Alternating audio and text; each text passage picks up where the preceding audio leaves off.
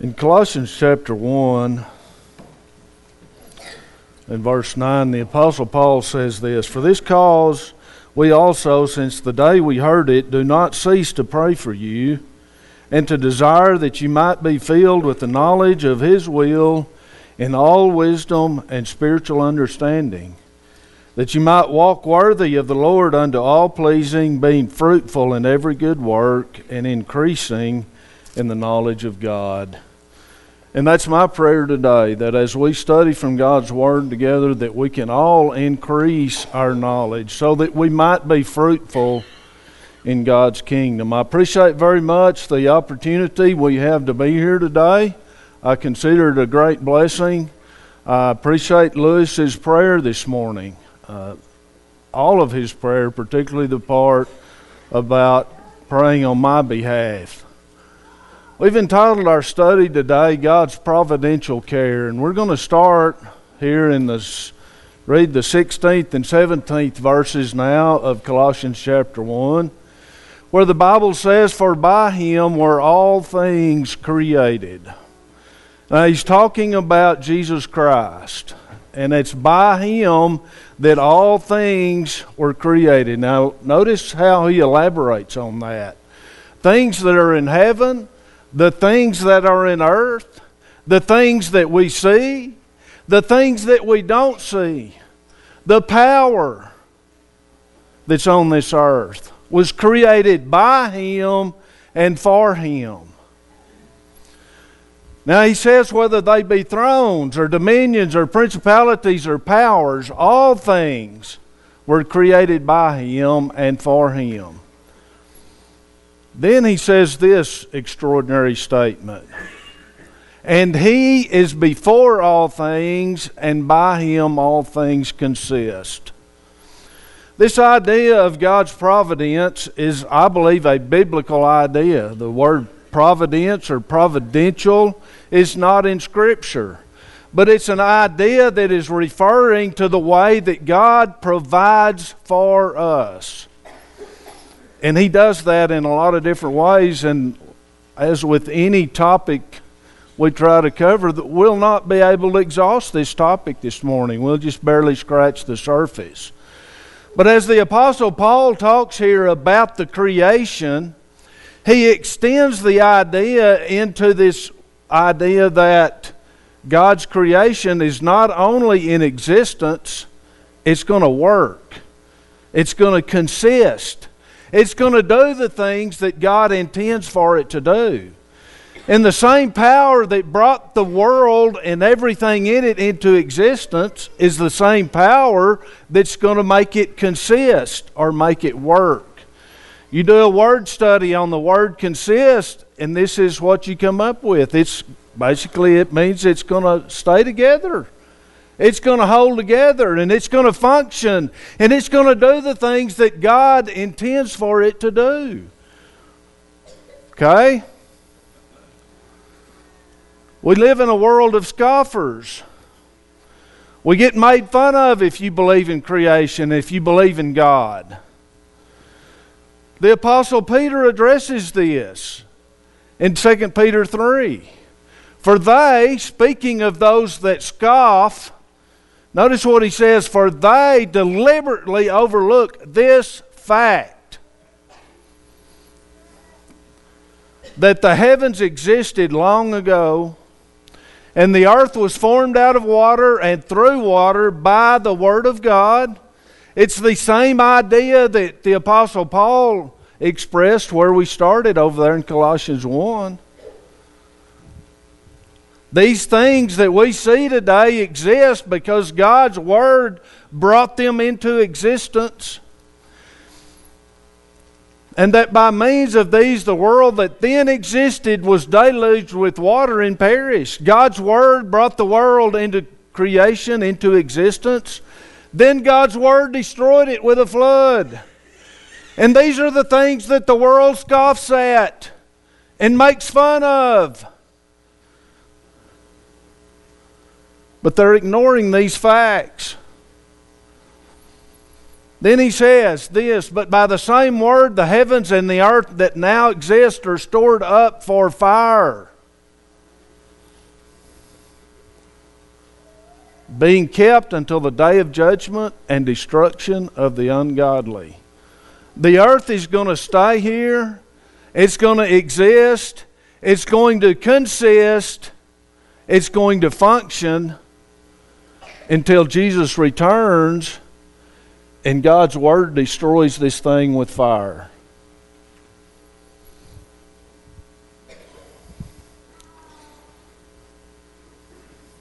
This is the definition of providence, or providential care, if you will. It's God's guidance. It's the way that He's providing for us. We got a lot of ideas and a lot of pressure out there that is pushing us away from this idea. And that's why I wanted to look at it for a little bit this morning.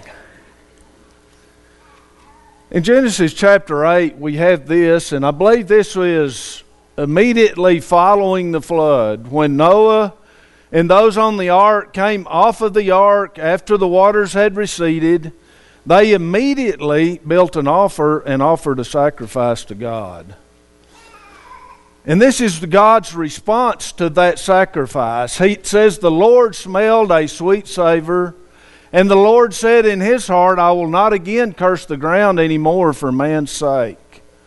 For the imagination of man's heart is evil from his youth, neither will I again smite any more every living thing, everything living, as I have done. While the earth remaineth, seed time and harvest, cold and heat, and summer and winter, and day and night shall not cease." And we can depend on that, folks. That's going to happen. Now we understand there's variables. There's droughts. There's floods. There's heat waves. There's cold waves. There's all these variables. But this is a fact. This has not ceased, and it will not cease, because God's Word is going to make it so. And all of these ideas that are out there about how man's ruining the environment and going to destroy this world. Now don't get me wrong, we need to be good stewards of the things that God has given us. But I do not believe it is within man's power to destroy what God's Word has put into existence. These things we can depend on. And we go to plant a crop. Every crop don't turn out like we want it, does it? But these things we can depend on. When you plant a crop, you're going to get the crop that you planted. You can depend on it. We're going to have seed time and harvest. We're going to have the seasons. We can depend on it. We can count on it, because God's Word has made it so. In Psalm 65 and verse 9, the Bible says, "Thou visitest the earth and waterest it. Thou greatly enrichest it with the river of God, which is full of water." There's no life without water, is there? Nothing, none of us, no living thing on this earth, I don't believe, can exist without water. God's providence is what provides that water. "Thou preparest them corn when thou hast so provided for it." Psalms 147 and 8, "Sing unto the Lord with thanksgiving. Sing praise upon the harp unto our God, who covereth the heaven with clouds, who prepareth rain for the earth." We live in an arid place, folks. And I think most everybody here understands how important it is that we have this blessing from God. And it is a blessing. And when it don't come often enough, we miss that blessing. But it always returns, because we have the promise of God. "He maketh grass to grow upon the mountains." It's God's providence. It's God's promise.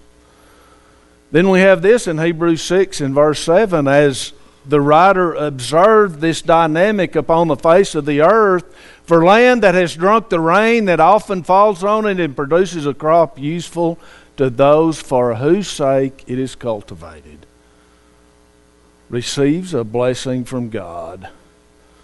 And the whole earth is blessed because of God's providence. And as Jesus observed here in Matthew 5, the rain comes to the just and to the unjust. We're all blessed because of God's providence. Now I want to remind you of something that Jesus said in Luke chapter 22.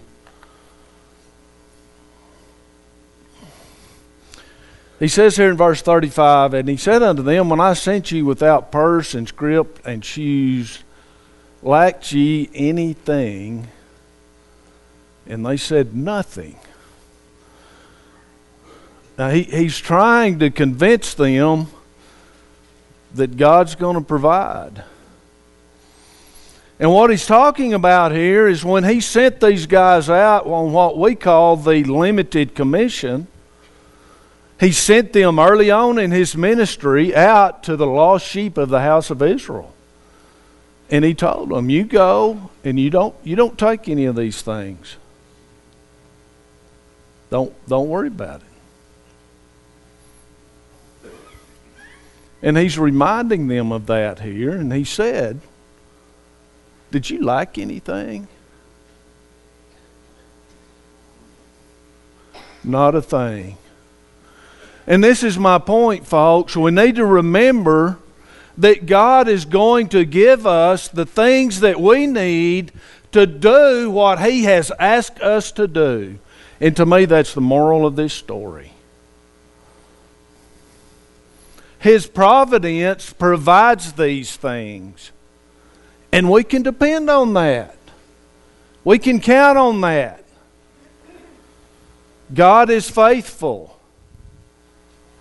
We may not have everything that we want, but we'll have the things we need to do what He's asked us to do.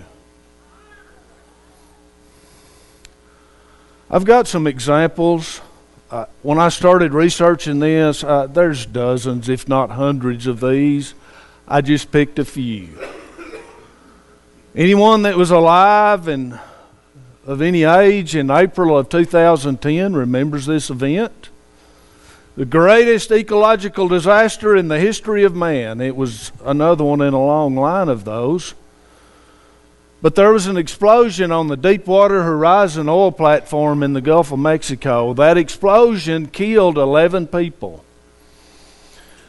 And before they could get that flow of oil stopped, there was 4 million barrels of oil that shot out of that well 1 mile below the surface of the ocean.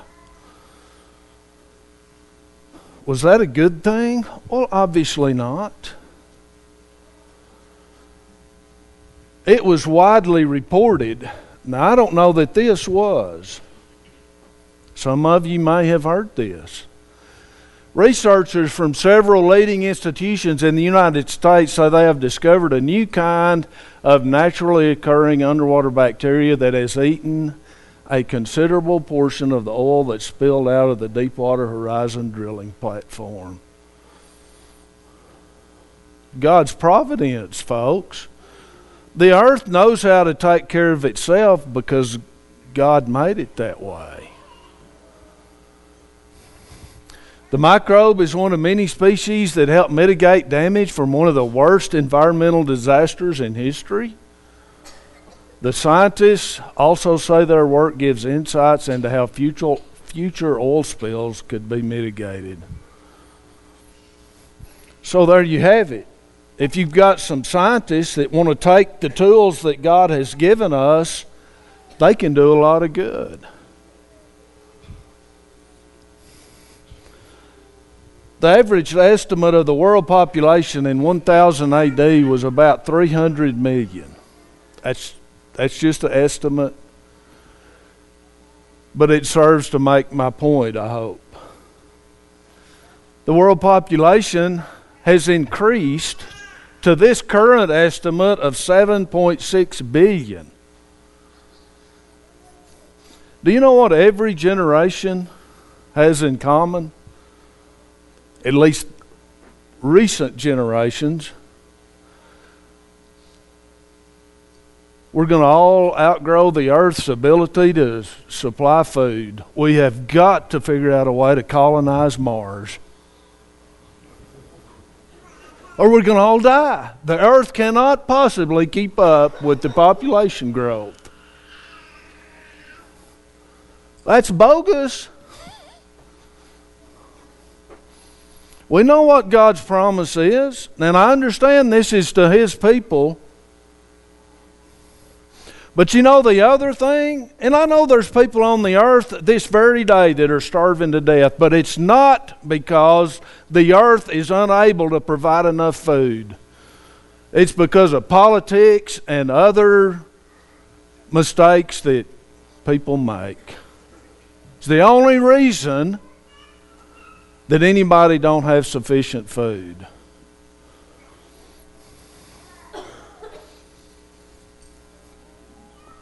On April the 17th of last year, while the world was busy doing its thing on Saturday, a giant asteroid the size of a football field whizzed by our planet. Did y'all know that? It was a cosmic close call, because it was traveling around 106,000 kilometers per hour. The asteroid was as far away from Earth as half the average distance between Earth and the Moon. So that's pretty close. And this situation was especially terrifying considering the sheer size of the asteroid. If God chooses to destroy this creation with an asteroid, that's up to Him. But until He makes that decision, that we don't need to be terrified by that. Could we have an asteroid hit the earth and cause a bunch of... well, I suppose we could. But we're not going to have a planet killer. Because unless that's God's will to use that to destroy the earth. We need to remember God's promises. And we need to hang on to God's promises. And we need to dilute all of this junk we hear out there in the world with God's promises.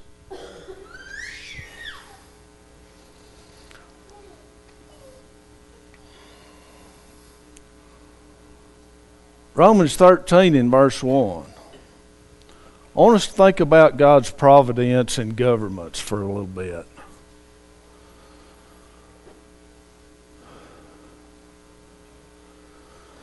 It's unfortunate in my opinion, but now we're in an unending election cycle. We used to get a break, but not anymore.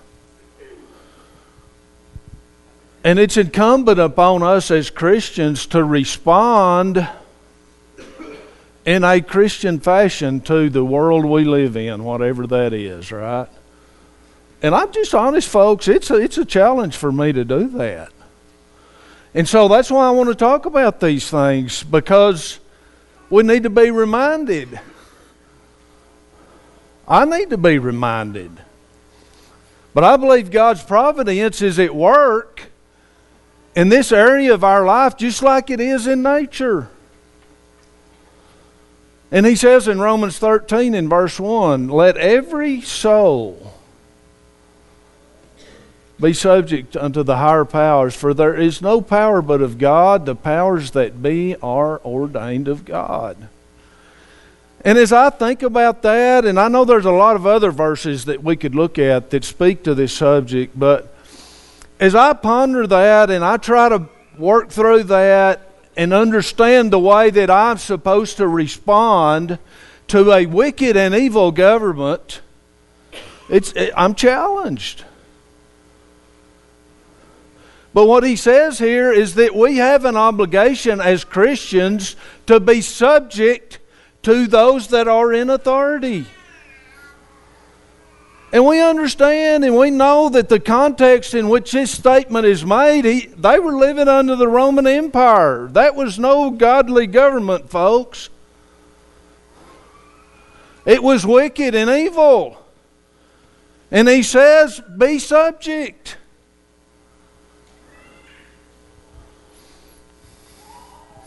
As Jesus stood before, I believe this was Pilate, it says in John 19:11, Jesus answered, "Thou couldst have no power at all against me."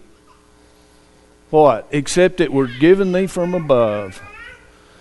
So, did God pick Pilate? When the Bible says over there in Romans 13:1 that the powers are ordained, does that mean that God picks people that are in authority?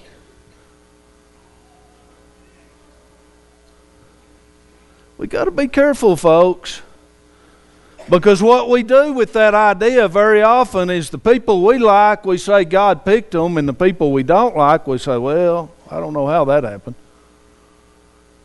I don't believe God's picking our leaders. I believe we reap what we sow. And so when we have people in the state senate of New York stand up and cheer the killing of babies, God didn't pick them.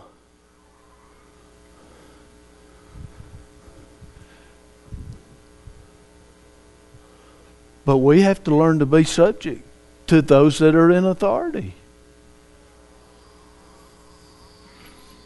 They have no power. Just like Jesus said here, the power comes from God. What they do with it is up to their free will.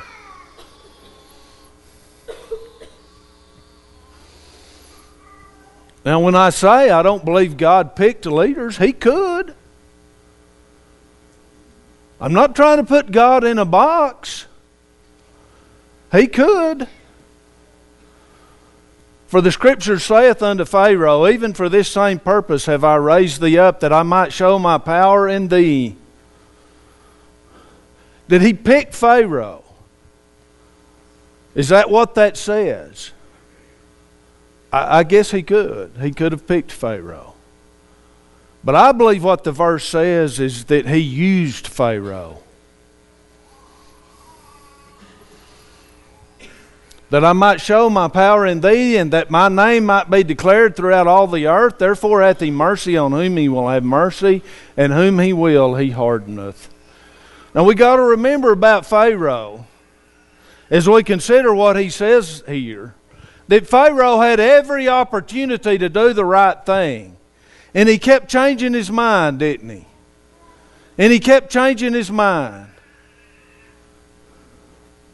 And then it finally got to the point to where this happened. And ultimately, God's will was accomplished by a wicked and evil man. And that's what we don't need to lose sight of. Sometimes wicked people accomplish God's purpose.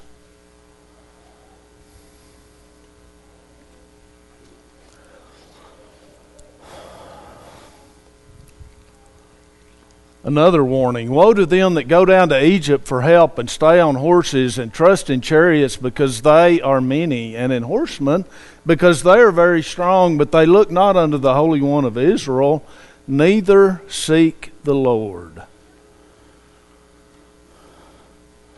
So as we look at our government and we think about what it is we want from our government, why do we want that? And what we can't forget is that looking to government for a solution is likely going to disappoint us, because very often our problems are caused by politicians, not solved. And I think that's exactly what the prophet's talking about here. You're looking to a place for a solution that's actually part of the problem. And instead, you need to be looking to God. You know, we want a different government sometimes, don't we? We want somebody different to represent us. And what we've got to remember, and Lewis prayed it in his prayer this morning, what our country needs is a change of heart. Because those politicians that are out there promoting all of these ideas that are contrary to Christianity are there because they have the support of people whose hearts are not in the right place. And the solution to our political problems is for people's hearts to be changed. The last words of the Old Testament. Behold, I will send you Elijah the prophet before the coming of the great and dreadful day of the Lord, and he shall turn the heart of the fathers to the children, and the heart of the children to their fathers, lest I come and smite the earth with a curse. And that's what needs to happen in our country, folks. For those that weren't here Wednesday night, Jason Rogers had an excellent presentation on the idea of godly fathers and what our responsibilities are and what it is we need to be doing. Our hearts need to be turned to our children, just like our mothers' hearts need to be turned to their children. That's what's going to transform our country.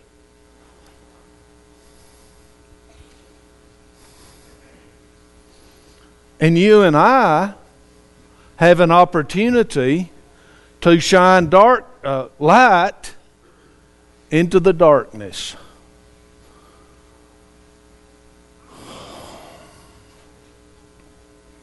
I exhort, therefore, that first of all, supplications, prayers, intercessions, and giving of thanks be made for all men, for kings, and for all that are in authority. Why? That we may lead a quiet and peaceable life. That's our response to the wickedness. We need to be praying about it. All of these babies that are being killed, God's going to take care of them. It's heartbreaking. I get that. But God's going to take care of them. We've got to do this.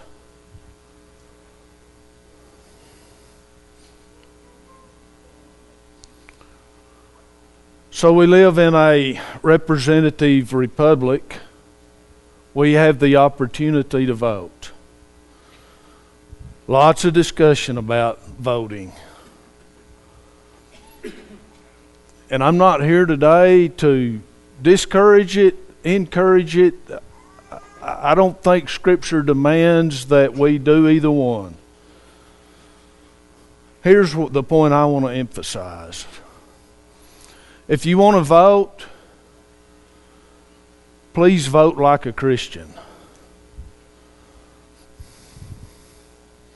If you want to run for office, if you want to campaign for somebody,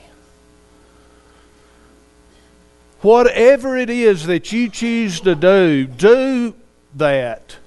But pray with the same passion,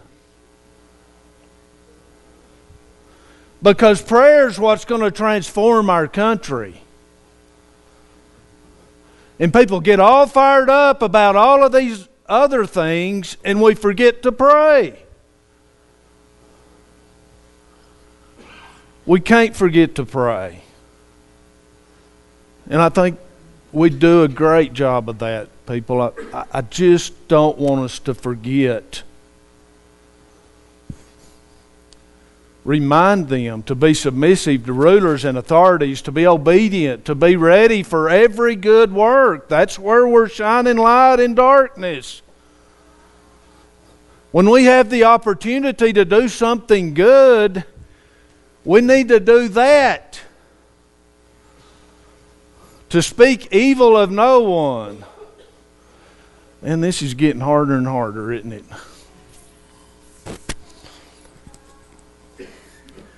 To avoid quarreling. To be gentle. To show perfect courtesy. I told you to begin with that I'm challenged.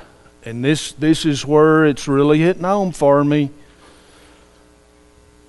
Because I get called names. If you believe in biblical morality, you are going to get called names. And these are the names. These are the ones I can put on the screen. There's a lot of them we wouldn't even dare put up there.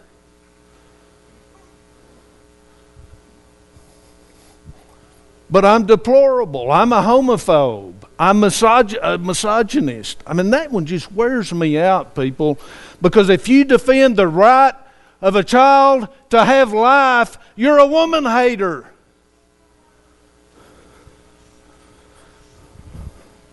And there's no word strong enough to describe how discouraging that is. Christians are demanded. We put our women on a pedestal. Don't hate women. But that's what we're called. How do we respond? Well, you call them a name. That's how you respond. Right? Call them a name. I want to remind us of something. So, the story goes, if you're out on the road and somebody passes you and they're going faster than you, well, they're a moron. And if you come up on somebody that's going slower than you and they're in your way, well, they're an idiot. Am I right? And then that's what we teach our children about. And it doesn't matter, folks, if you're the best driver in the world, calling other drivers names don't prove you that you're a good driver. And we forget that. And that's what these people are doing. They don't have a winning argument, so they call us names. We don't need to respond that way. We have a winning argument. We have the truth. You don't have to call somebody a name, and it doesn't strengthen your position when you do. It makes your position weaker.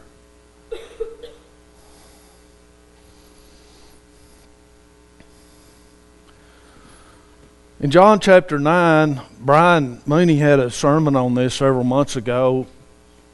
The blind man was healed. The Pharisees were frustrated by this because it appeared that Jesus did something good, and they just couldn't stand that, right? And so they bring the guy in and they have this exchange with him, and he basically says, well, all I know is that I was blind and now I see. The Pharisees were on the wrong side of this, weren't they? So what'd they do? They called him a name and sent him away. And we see it time after time after time, and then we start doing the same thing. Shame on me.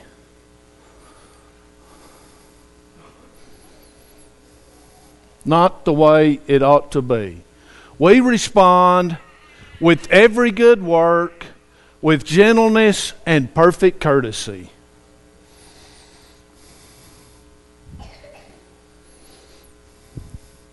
The authority, the power came from God.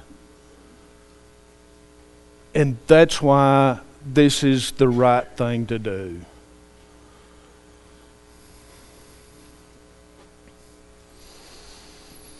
Going to conclude here with some thoughts about God's providential care spiritually.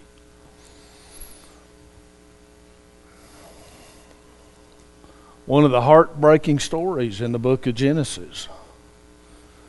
God had to ask, well, actually, the end of the story is not heartbreaking. But God had asked Abraham to take his son, his only son, and sacrifice him, right? And he said, the boy said, well, Dad, where's the sacrifice?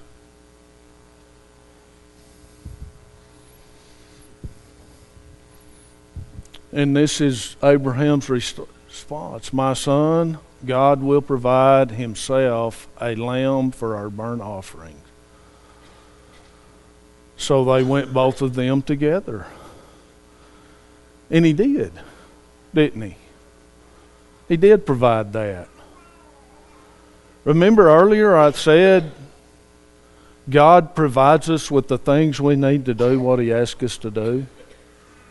That's what I'm talking about.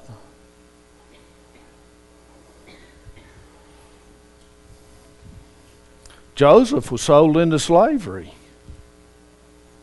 That was not a happy thing.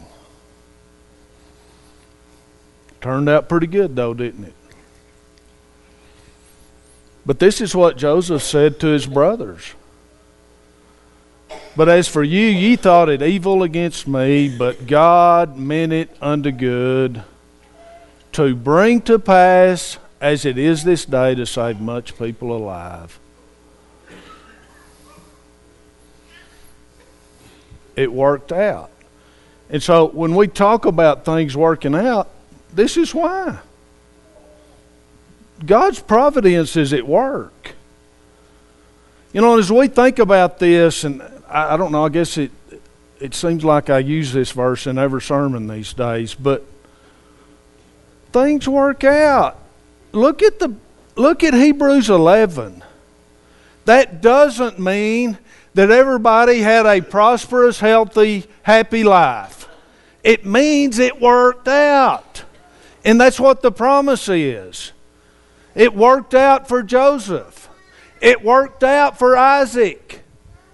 Things work out. And that's God's providence. And that's God's promise. I want you to know, brothers, that what has happened to me has really served to advance the gospel. So I was in Stillwater in December, and I preached this sermon. And one of the guys asked me after it was over,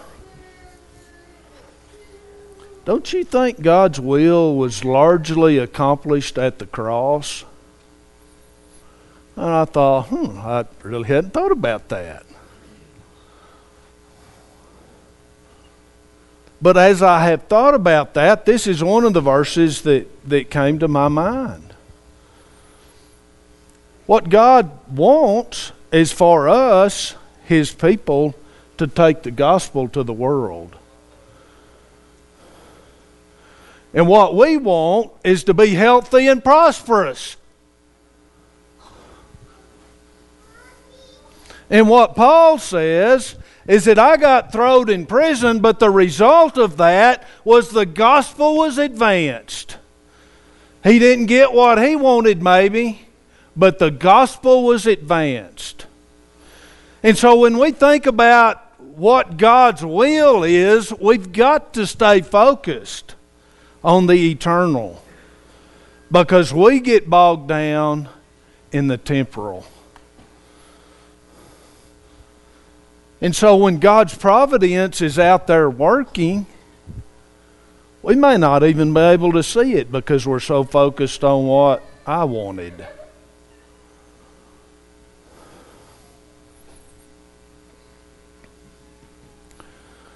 There hath no temptation taken you, but such as is common to man. God places limits, and that's what this promise is about. He's not going to allow you to have a temptation that nobody else has ever faced. He's not going to allow you to be tempted above your rate, something you're unable to resist. It's not going to happen. And it's God's providence, because that's what His Word promises us.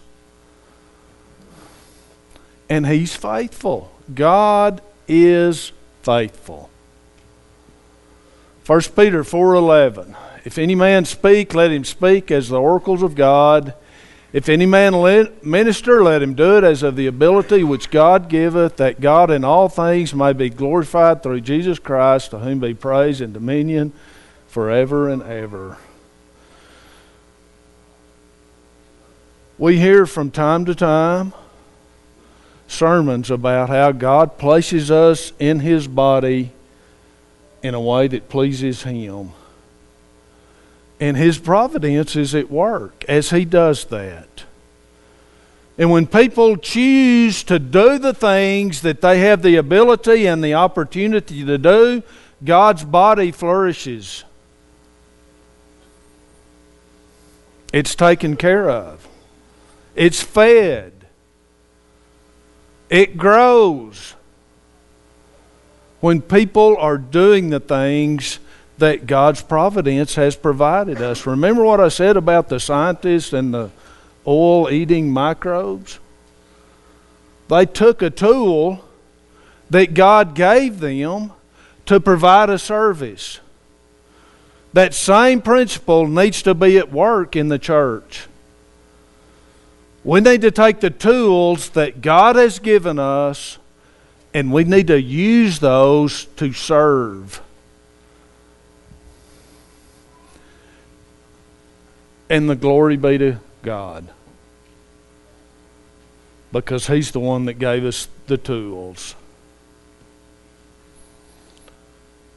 Close with Psalm 93 and verse 1. The Lord reigneth, He is clothed with majesty. The Lord is clothed with strength, wherewith He hath girded Himself. The world also is established that it cannot be moved.